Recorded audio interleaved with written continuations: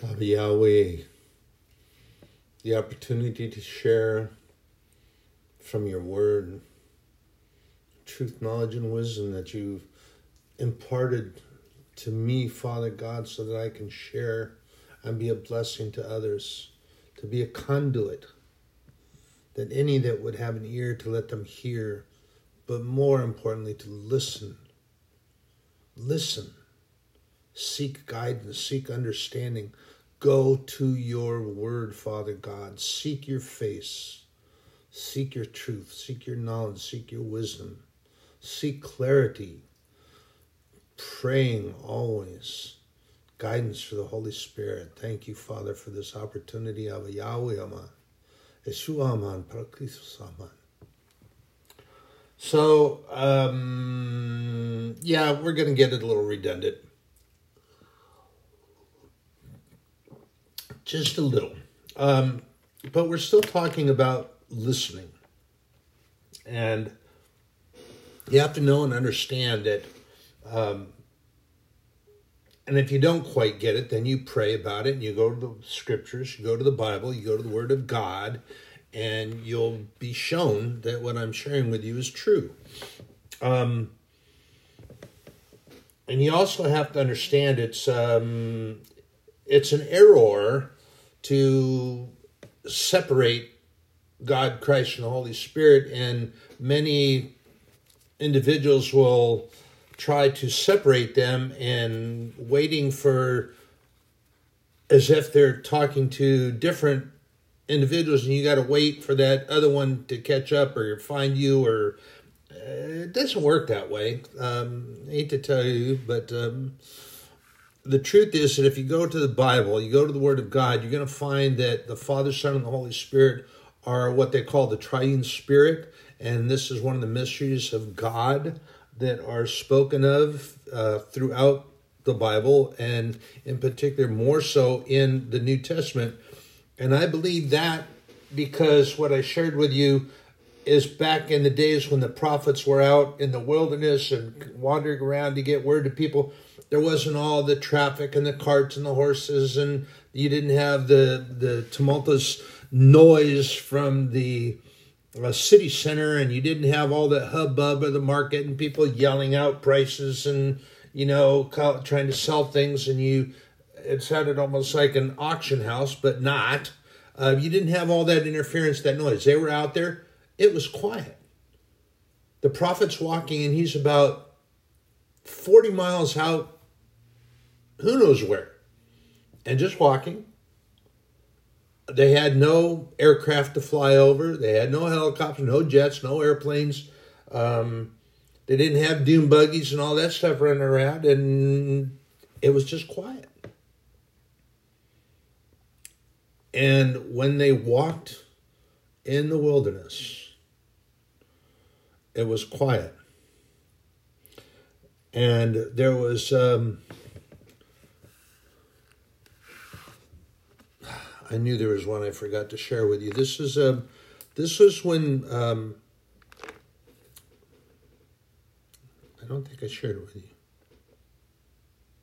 I might have. I might have forgotten.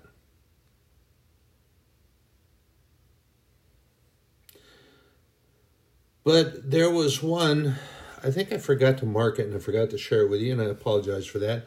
But David actually spent a lot of time alone, especially when he was younger. And he was out in the wilderness alone a lot. He was tending to the sheep, the flocks, and that's what he was in. Jesse had him out in the wilderness. And sometimes he'd be a day or two away from their encampment. And he'd be tending their animals. And he got into it quite a lot out there as a young man. If you read the story of David, David got into it with lions that came after the sheep. And he got into it with a bear that came for the sheep. They were hungry. And they came for the sheep. But David was in charge of the flock.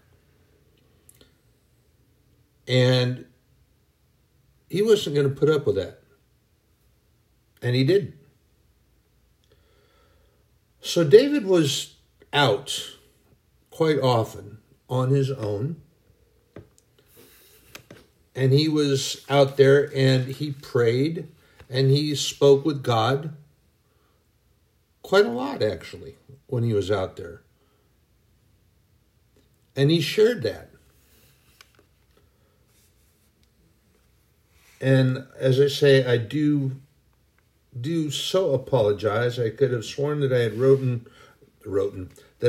written that down and marked it, and I did not. And it was actually a good passage. This was one of those that I was kind of maybe reading fast, and the Holy Spirit brought me by, and he's going to show it to me again. And it might be at a different time, because I'm not going to waste looking for it right now. But when David was out there, he talked to God. Never mind, he just took me right to it. Thank you. And that's the way he works. You have to listen. You have to listen and be attentive to the Word of God. It comes in the form of Scripture. It comes in the form of the voice of the Holy Spirit, which will speak to you. Brothers and sisters, our teaching and guidance comes from Christ Jesus. It comes from the Holy Spirit. And part of what I'm going to share with you tonight was specifically for me. As I share with you, I'm not going to share that portion with you or let you know exactly which one it is. But as I've shared with you before, when I do share with you, I have, and this is an image I have of an oval mirror that's right in front of me. So as I turn and look in the other room right now, I'm looking at my support dogs who are both back with me, and they stay pretty close. And I look over them, but that mirror is right there, and it reminds me that what I share with you is also for me. But specifically, meat of what I'm going to share with you here in a few is directed at me, and he meant it for me. And I'm not, as I said, I'm not going to tell you what specific portion, but it's for all of us. God talks with me through the Holy Spirit this way a lot.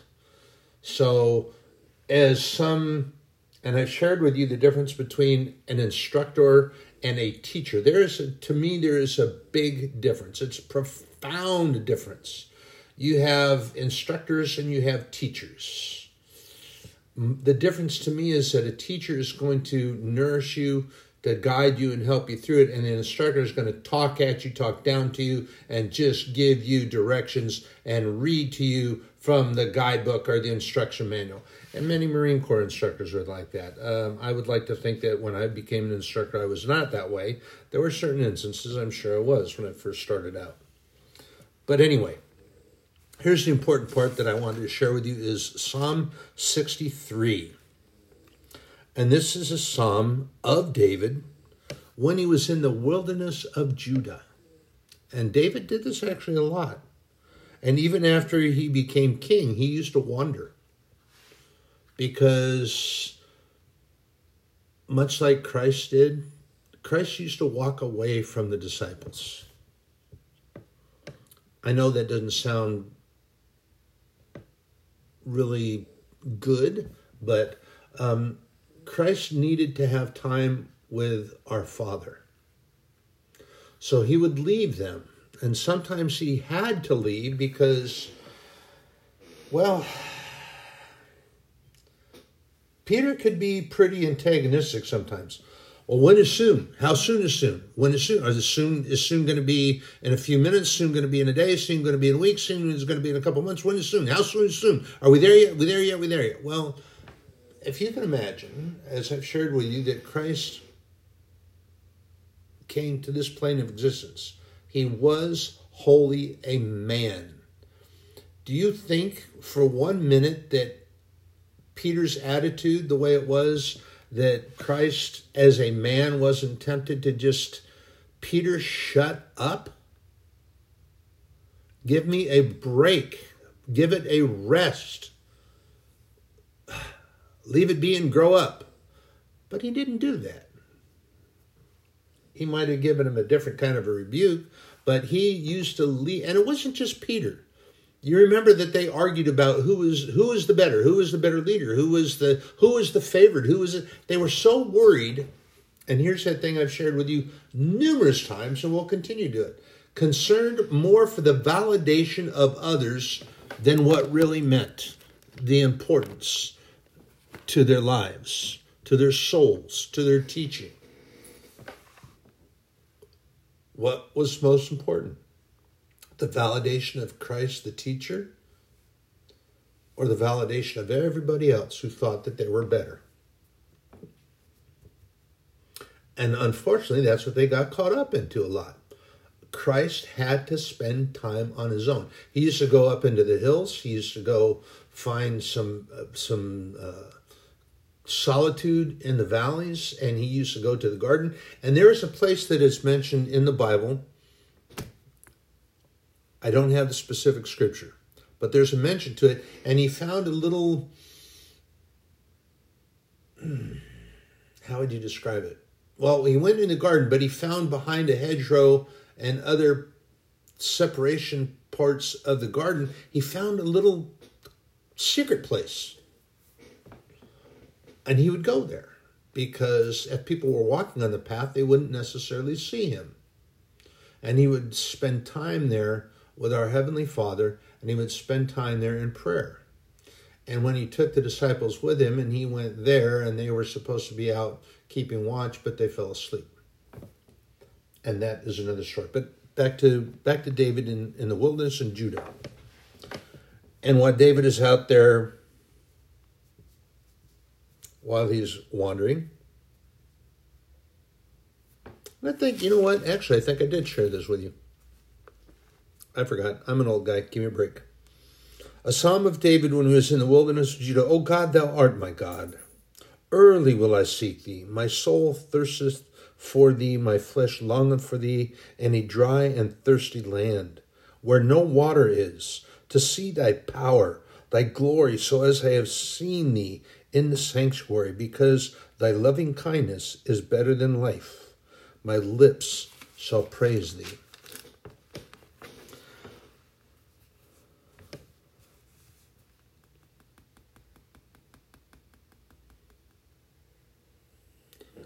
And he goes on to share in things that he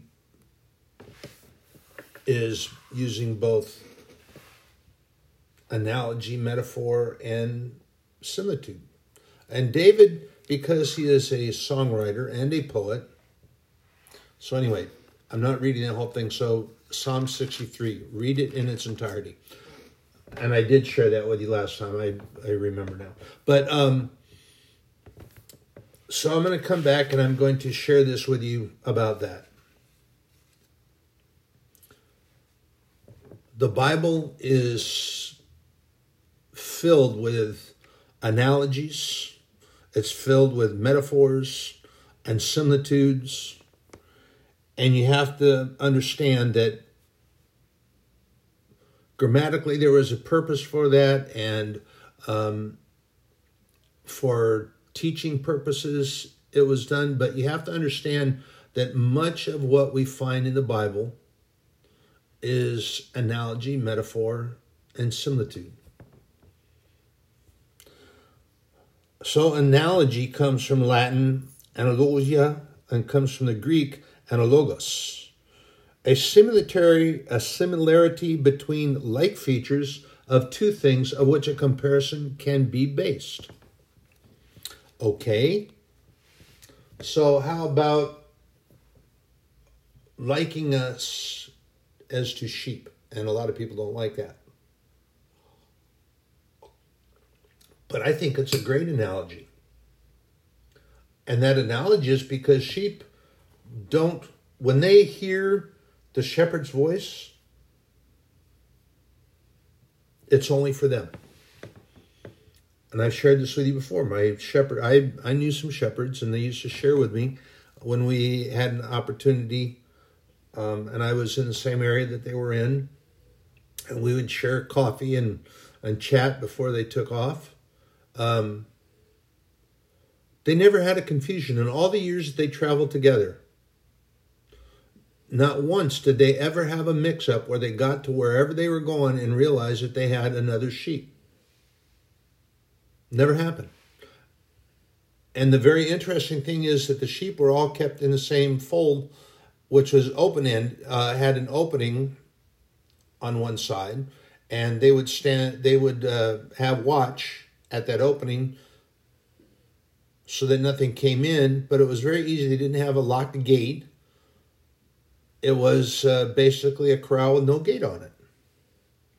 And when they got ready to leave, they would get up and the one shepherd would go out and he would call their sheep. I think they each had a certain kind of a whistle. It was very distinct. The sheep, if they were gnawing on grass or they were maybe napping and they heard that particular whistle for them, their attention was piqued. And then they would hear their shepherd's voice and they would get up and they would go. And only those sheep that were traveling with him. None of the others would go to him. None of the others were interested in his whistle. And then he would take off and he'd start to move. And only his sheep. Then the next one, and the next one, and the next one. We are to be like the sheep. We recognize and hear our shepherd's voice, our master's voice, our teacher's voice, our Lord, our King. We hear his voice and pay attention to his voice only. But brothers and sisters, I'm telling you right now, there are many that don't. They don't heed anything that was told us by the Holy Spirit, taught us by Christ Jesus and other disciples. They weren't listening. They weren't listening then. They're not listening now. And they still don't listen. So like I've shared with you, when he speaks, do you listen? Are you listening? Doubtful.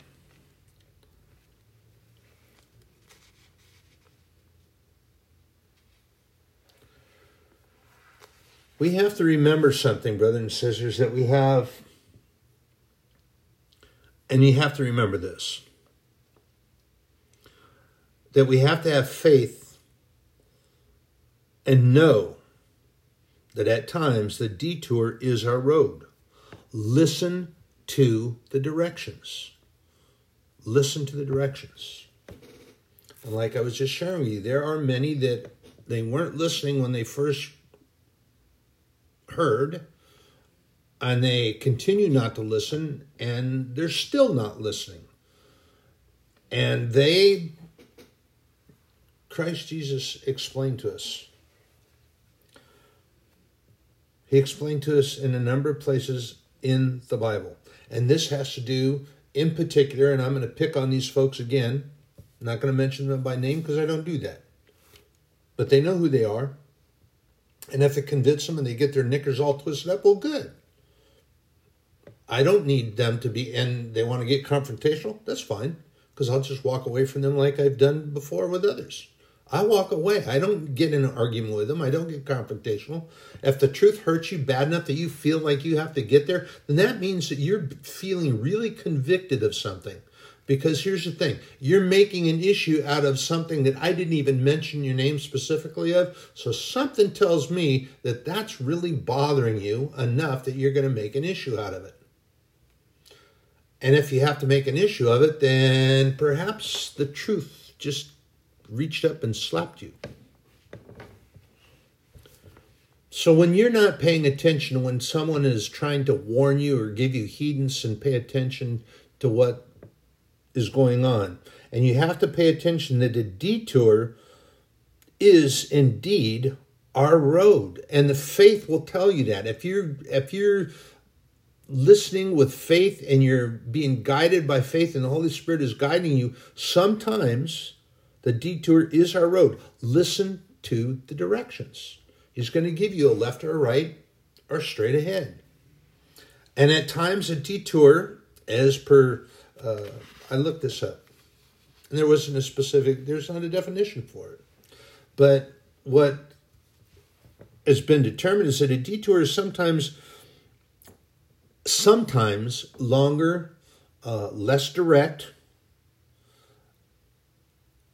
a way in order for you to get to your destination, and that's because of an incident or danger along the road.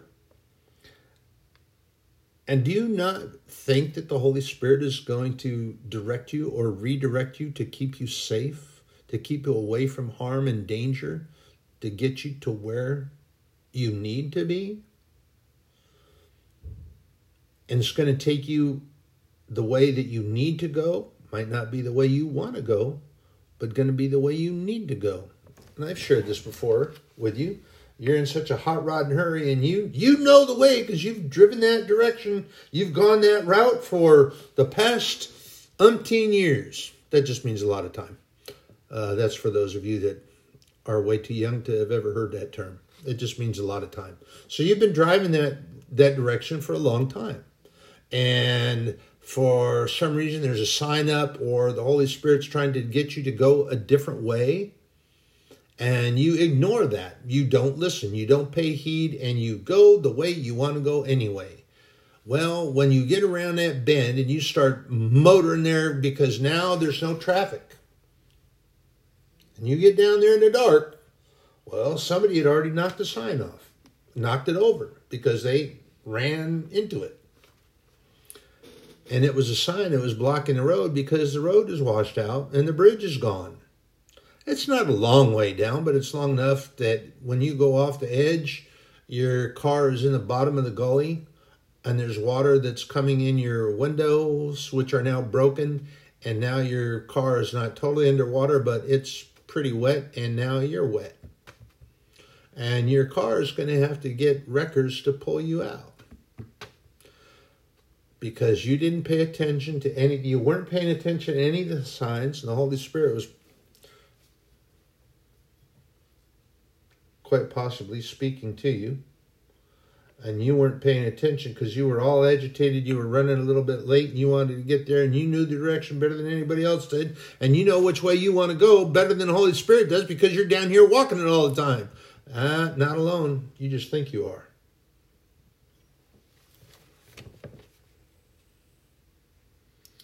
The Holy Spirit's going to redirect our path so that we get safely to the other side. And sometimes we just tend to forget that. We tend to forget that.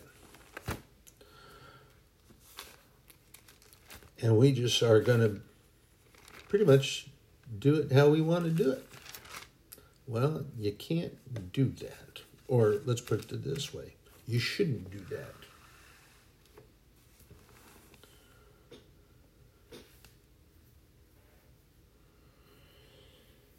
And this is just like, this is one of the things that I was sharing with you about when Jesus had to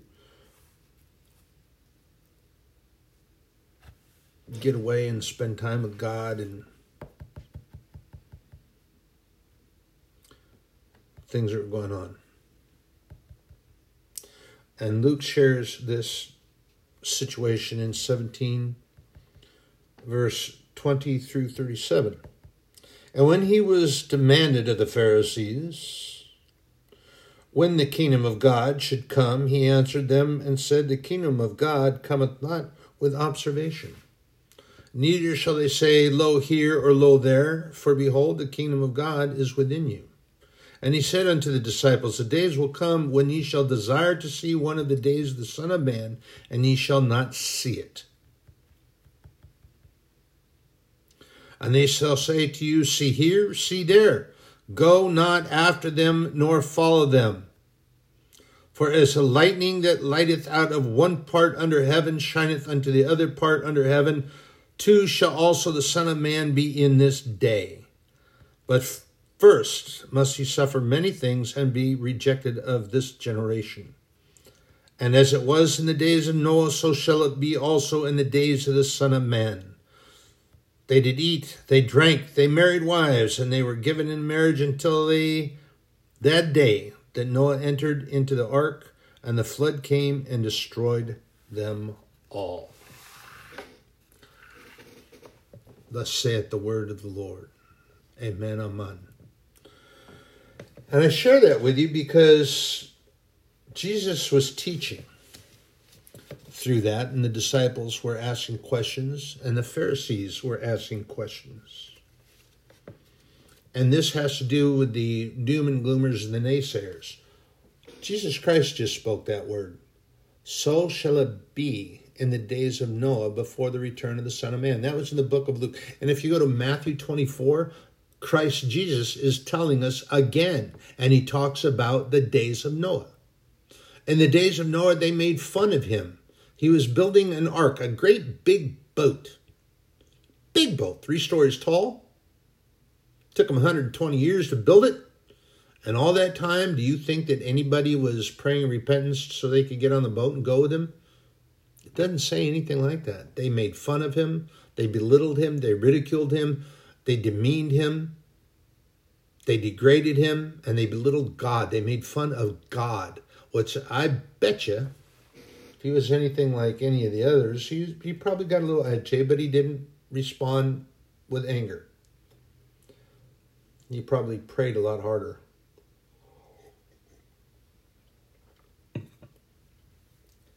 So they did that with him for 120 years. But he did what he was told to do. Build that big old boat. Nobody came to respond to the call for repentance. For 120 years, he preached the gospel to them. Remember, gospel just means good news. It has nothing to do with the Old New Testament. Gospel of God, gospel of Christ. It just means good news. It's a Latin word, and it means good news, period. So he was preaching this good news to them, that they had an opportunity to give up their drunkenness, their sluggard attitude, and repent and be saved. And they decided not to. Right up until he pulled the rope and got the door shut, God placed his hand on it and sealed the ark. And the rains came down and the floods came up. And then they all wanted into the ark.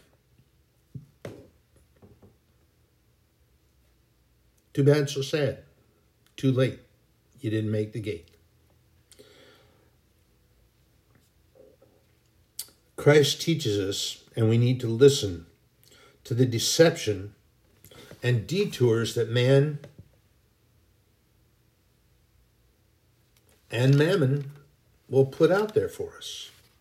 And that's what these detours of man and mammon, they walk hand in hand, and they seek to deceive you. Don't be deceived. Oh yeah, we're going to have Jesus Christ himself is going to show up at our meeting over here on Saturday night.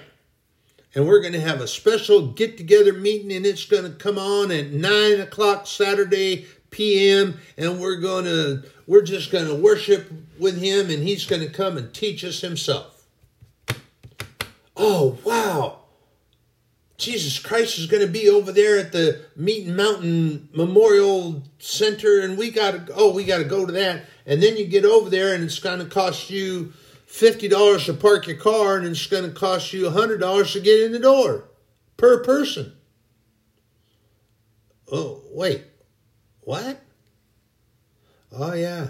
Brothers and sisters, let me tell you, there are places that do that. Those detours are fake. They're not even real. They're deception. And when we're talking about detours, we're talking about not given by the Holy Word of God or by the Holy Spirit. And are you listening to the Holy Spirit, the Word of God, or are you listening to the deception and the false detours that are set before you? So it takes you in a deviant direction other than the path you should be following. So it's going to get you off your given path. It's going to get you to go a different direction than what you should be going. And that's what I share with you about the detours of man. We have another one that Luke talks about.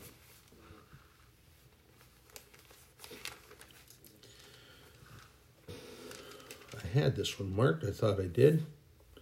I apologize. I did it again. That's okay.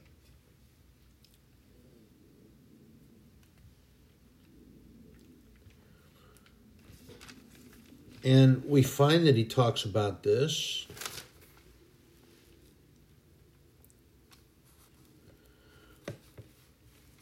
And we have when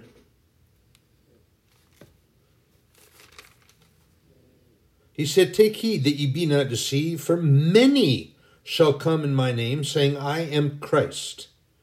And the time draweth near. Go ye not therefore after them. But when ye shall hear of wars and commotions, be not terrified, for these things must first come to pass, but the end is not by and by. Then he said unto them, Nation shall rise against nation, and kingdom against kingdom. Great earthquakes in divers places, famines, pestilence, fearful sights, and great signs shall be from heaven. But before all these they shall lay their hands on you, and persecute you, delivering you up to the synagogues and into prisons, being brought before kings and rulers for my name's sake, and I shall turn to you for a testimony." Now here's the important part. Listen to what the word is telling you.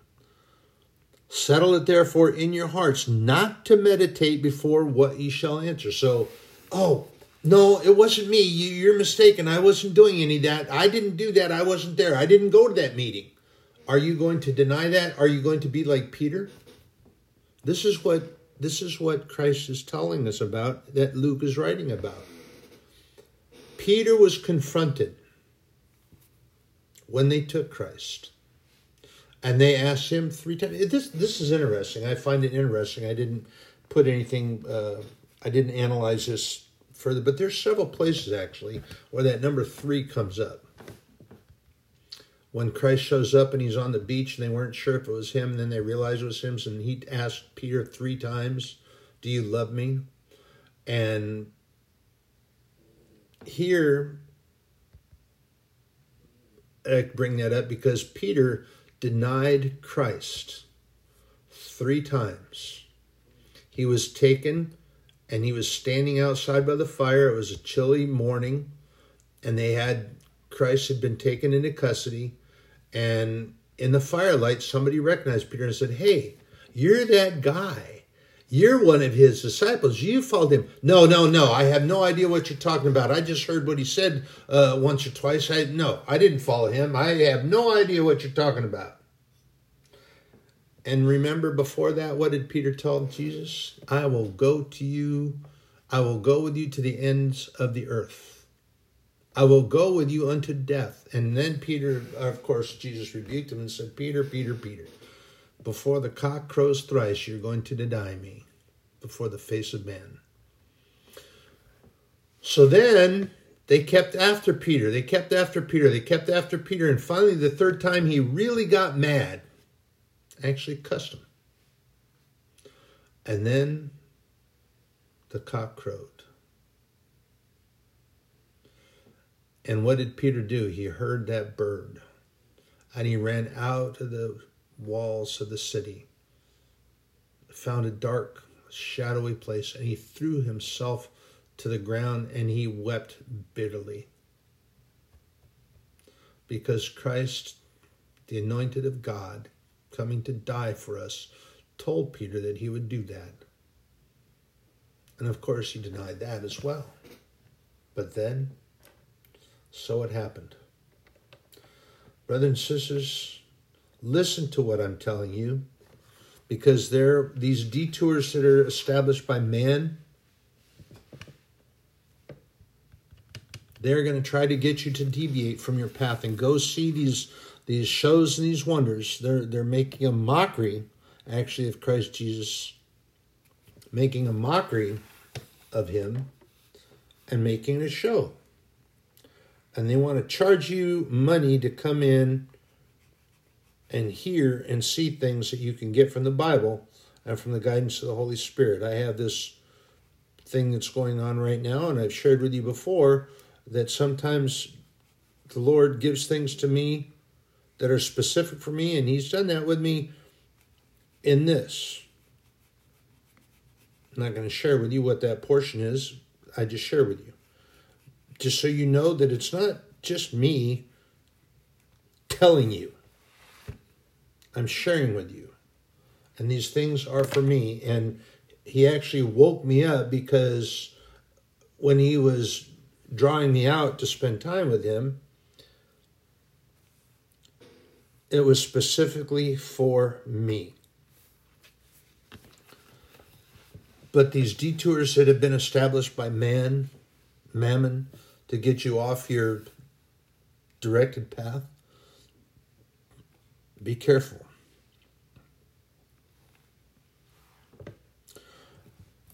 And and I pray that it doesn't happen,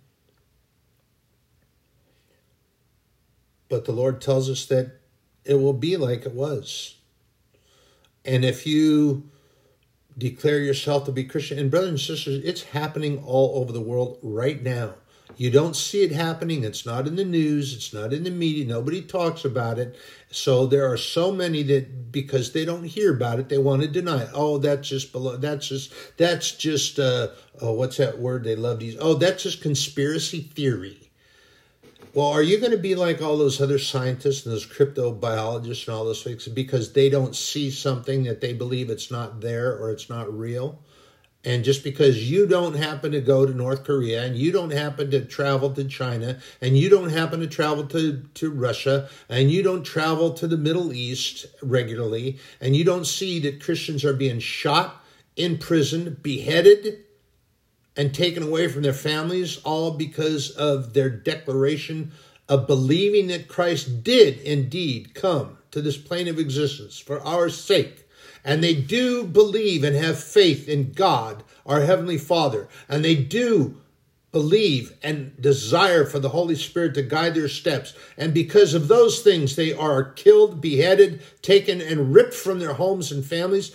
And I shared with you already, there's a book, it's called The Heavenly Man. It talks about Brother Yun, who is a Chinese Christian. He was beaten, tortured, beaten badly. And reading in some of these things that he went through, Father God, that I would have the strength to either have them beat me to death and let it come quickly. But these things that he went through, the tortures that were administered on his body, and he was taken from his wife and his son. He didn't even get to see his son born. Didn't even get to see his son born. And then his mother was crippled and having to be in the household where they could be taken care of. But he spent years and years and years and years in prison. And they were not allowed to visit him. They couldn't even see him. He wasn't allowed to write letters to them. They wasn't allowed to write letters to them, nor them to him. But just this stuff that he went through was very vicious and nasty. And this was in China.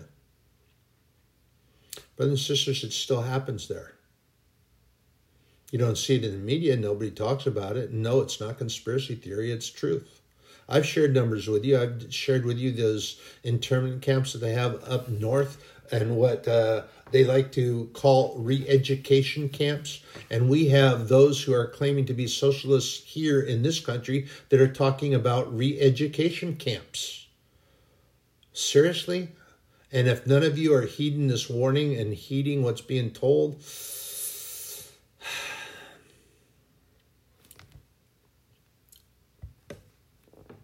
further in verse 15, for I will give you a mouth and wisdom which all of your adversaries shall not be able to gainsay nor resist. What that means is the Holy Spirit is going to give you utterance to speak, and you are not to make up something when you're a mindset to just start blind. Oh, that wasn't me. No, I was going down the other street, and they went down that street, and I went the other way, and no, that wasn't me. So are you going to be like Peter and deny it? How many times are you going to deny it before you think they took your word for it? And then they beat you up because they don't believe you. And that's the thing, too. That's what they did to Brother Young. They didn't believe anything he told them.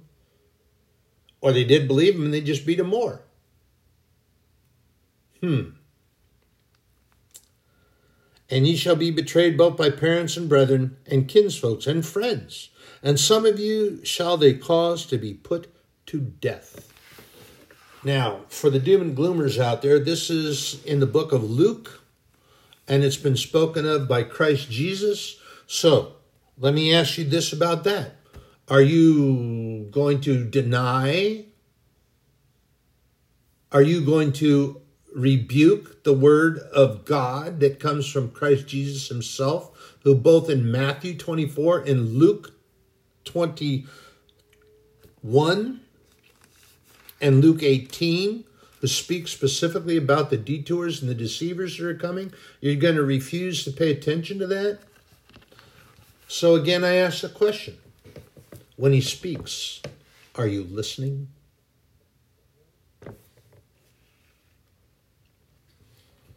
You have to remember this, brothers and sisters. And we find this in Romans 1:17. For therein is the righteousness of God revealed from faith to faith. As it is written, the just shall live by faith. Does your faith lead you, or does your mind lead you? In Hebrews 11:1, we are reminded of faith.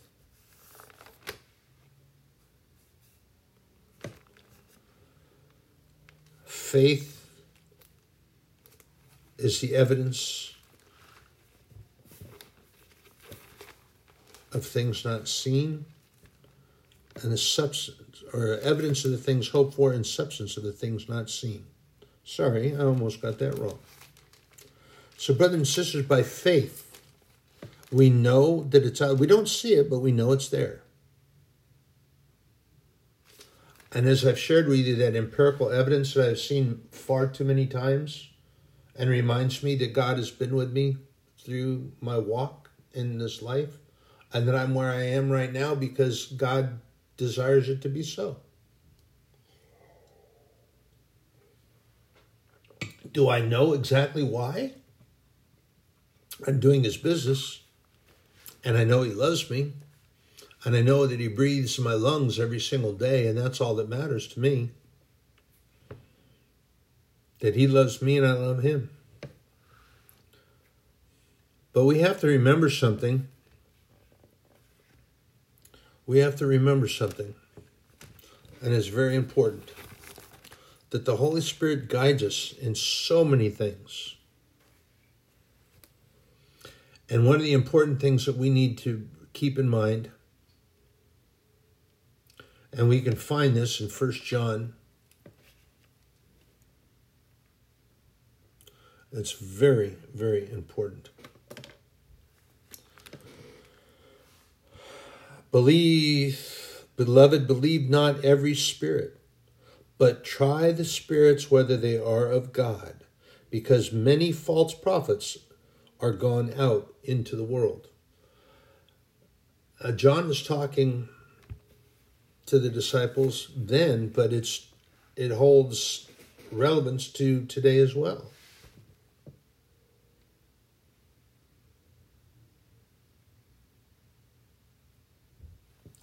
It holds relevance to this day as well.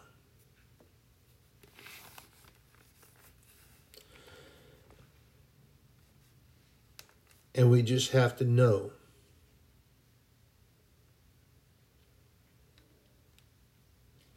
the importance of holding on to what we are given and told and directed by the Holy Spirit.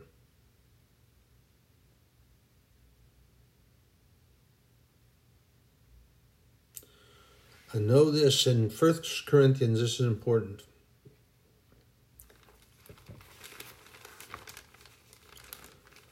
And actually, I'm going to share something else here that I had highlighted. This is not specifically what I was going to For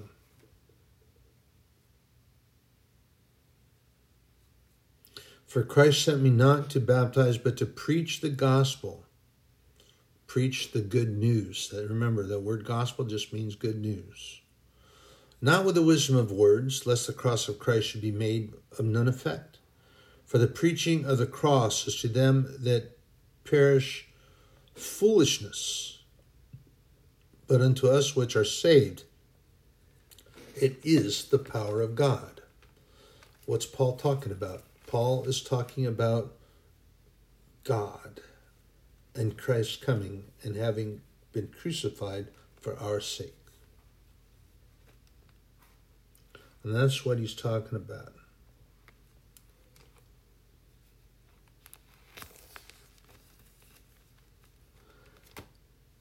And I have here in... Oops, did I mark the wrong one? I apologize. I do that a bunch, don't I? Yeah, this old guy's getting kind of...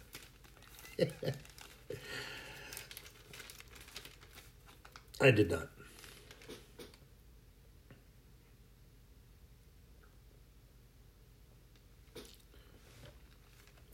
And this is something that we have to remember. We find this in 2 Corinthians.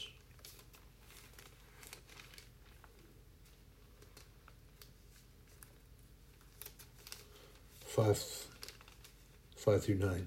This is an important word. Now he that had wrought us for the selfsame thing is God, who also hath given us unto the earnest of the Spirit. Therefore we are always confident, knowing that whilst we are at home in the body, we are absent from the Lord. For we walk by faith, not by sight. We are confident, I say, and willing rather to be absent from the body and to be present with the Lord. Wherefore we labor that whether present or absent we may be accepted of him. That's all I desire. And this is what you hear me say all the time. Your validation, it doesn't matter to me. So you get your knickers all twisted up and you get squirmy in the chair and you talk about however you want to talk to me. I don't care. Because your validation is not that important. The most important validation is that of God. That's all. That of God.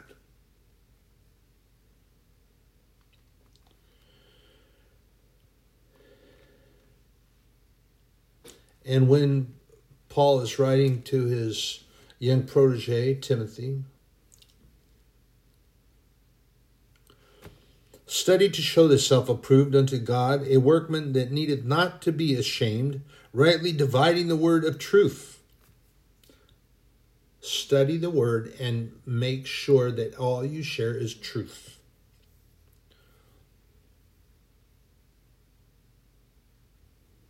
But shun profane and vain babblings, for they will increase unto more ungodliness.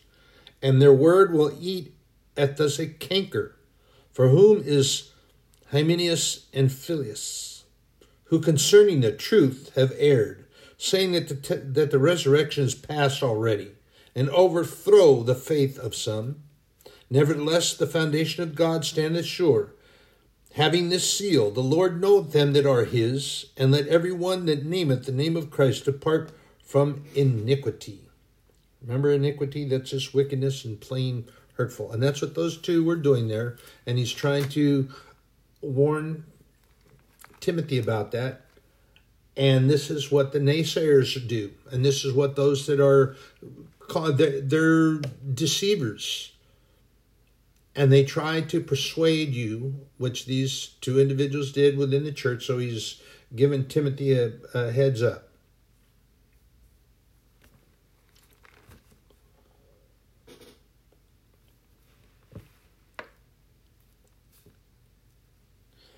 And here's a warning also Paul gives us, and this is truth. Yea, all that will live godly in Christ Jesus shall suffer persecution. They will declare for you. Now, look around you and see if it's not happening already. If you claim to be a Christian, what do? They kick you off of football teams. They kick you off of soccer teams.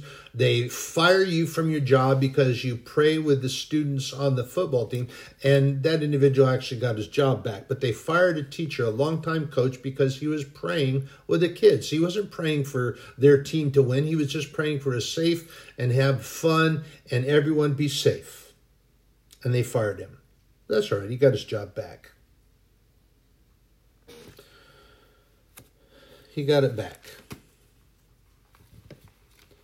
Took him a little wrangling, but he got his job back.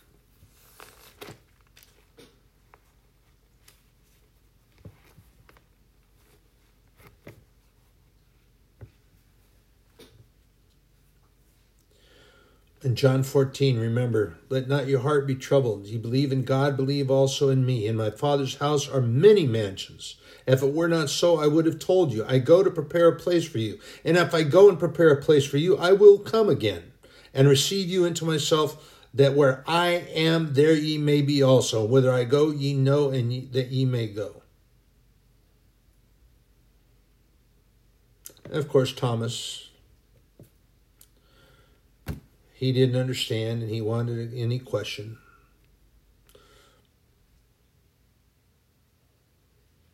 Jesus reminded him, I am the way, the truth, and the life.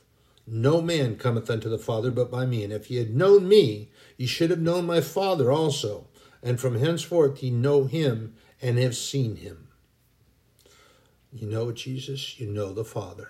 Do you know Jesus? Do you listen to him when he speaks?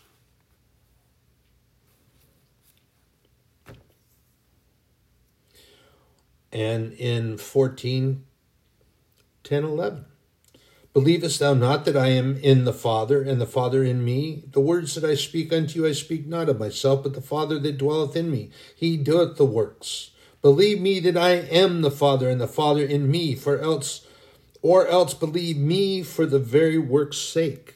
Verily, verily, I say unto you, he that believeth on me, the works that I do shall he do also, and greater works than these shall he do, because I go unto my Father. And whatsoever ye shall ask in my name, that will I do, that the Father may be glorified in the Son. If ye shall ask anything in my name, I will do it. I'm going to skip down here to verse 17. No, actually, I'm just going to keep reading. If you love me, keep my commandments. And I will pray the Father, and he shall give you another comforter, that he may abide with you forever. Hear those words? Another comforter. Jesus was a comfort to them. They felt comfortable. And then he was having to leave and be crucified and all that. They were just beside themselves. But hear what he says. I will pray the Father, and he will give you another comforter, that he may be with you forever, even the Spirit of truth, whom the world cannot receive, because it seeth him not, neither knoweth him. But ye know him, for he dwelleth with you, and shall be in you. I will not leave you comfortless. I will come to you. These are assurances of God through Christ Jesus, who gave us that promise. We have these assurances that are given to us, brothers and sisters. These are the words of God. Do you pay attention to what he's telling you? Are you listening to when he speaks? Or are you just kind of willy-nilly out there?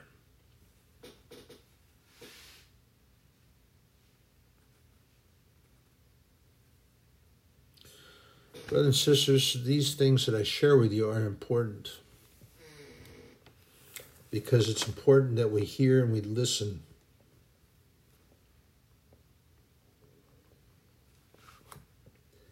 It's important that we hear and we listen.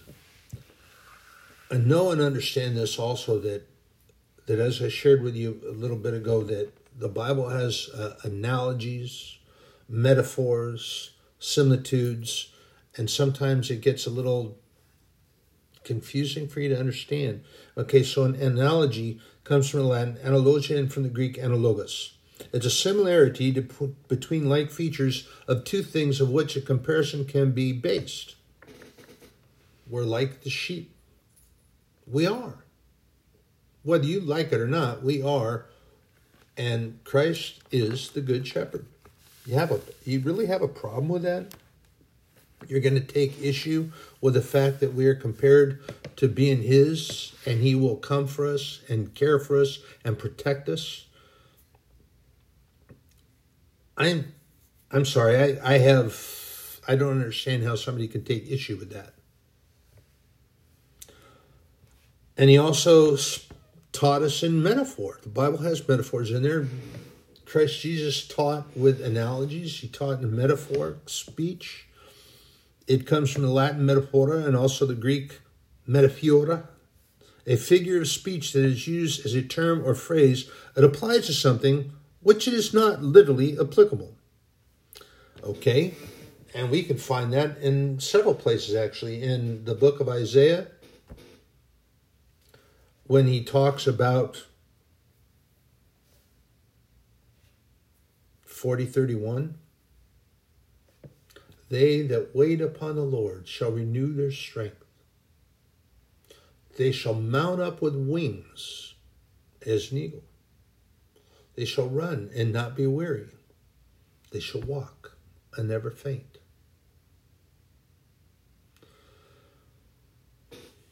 Are you going to jump out there and fly off the side of a cliff and fly? No. But you're going to be lifted in spirit and lifted in peace because God is with you and you've spent time with him and you waited, like the Bible tells us to do. We also find in Psalm, we can go to Psalm 91. I'm going to head that direction. Psalm 91. Sorry, I'm turning. Bear with me, please. Please. Look, 94.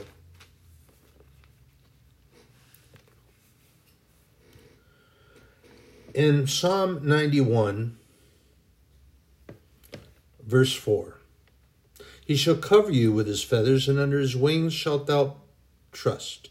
His truth shall be thy shield and buckler. Remember, I've shared that word with you before, buckler. What is that? It's a small round shield. Usually has a strap in it, and you can put your arm through the strap and you hold on to the handle.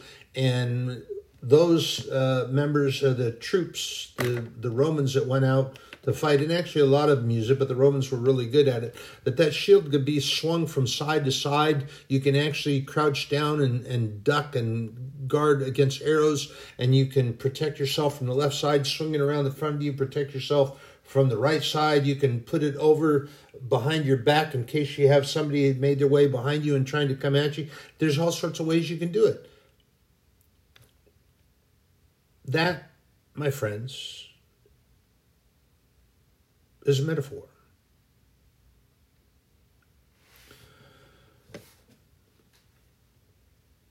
And again, I share with you in Isaiah 40:31. A similitude is something that is given as a likeness or an equivalent, so it resembles something.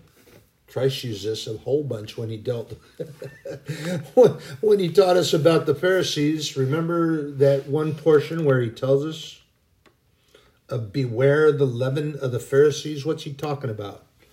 Well, he's talking about their hypocrisy, because they're going to tell you a whole bunch of yada, yada, yada, but they're not going to do all that. They're just going to tell you that you need to do it.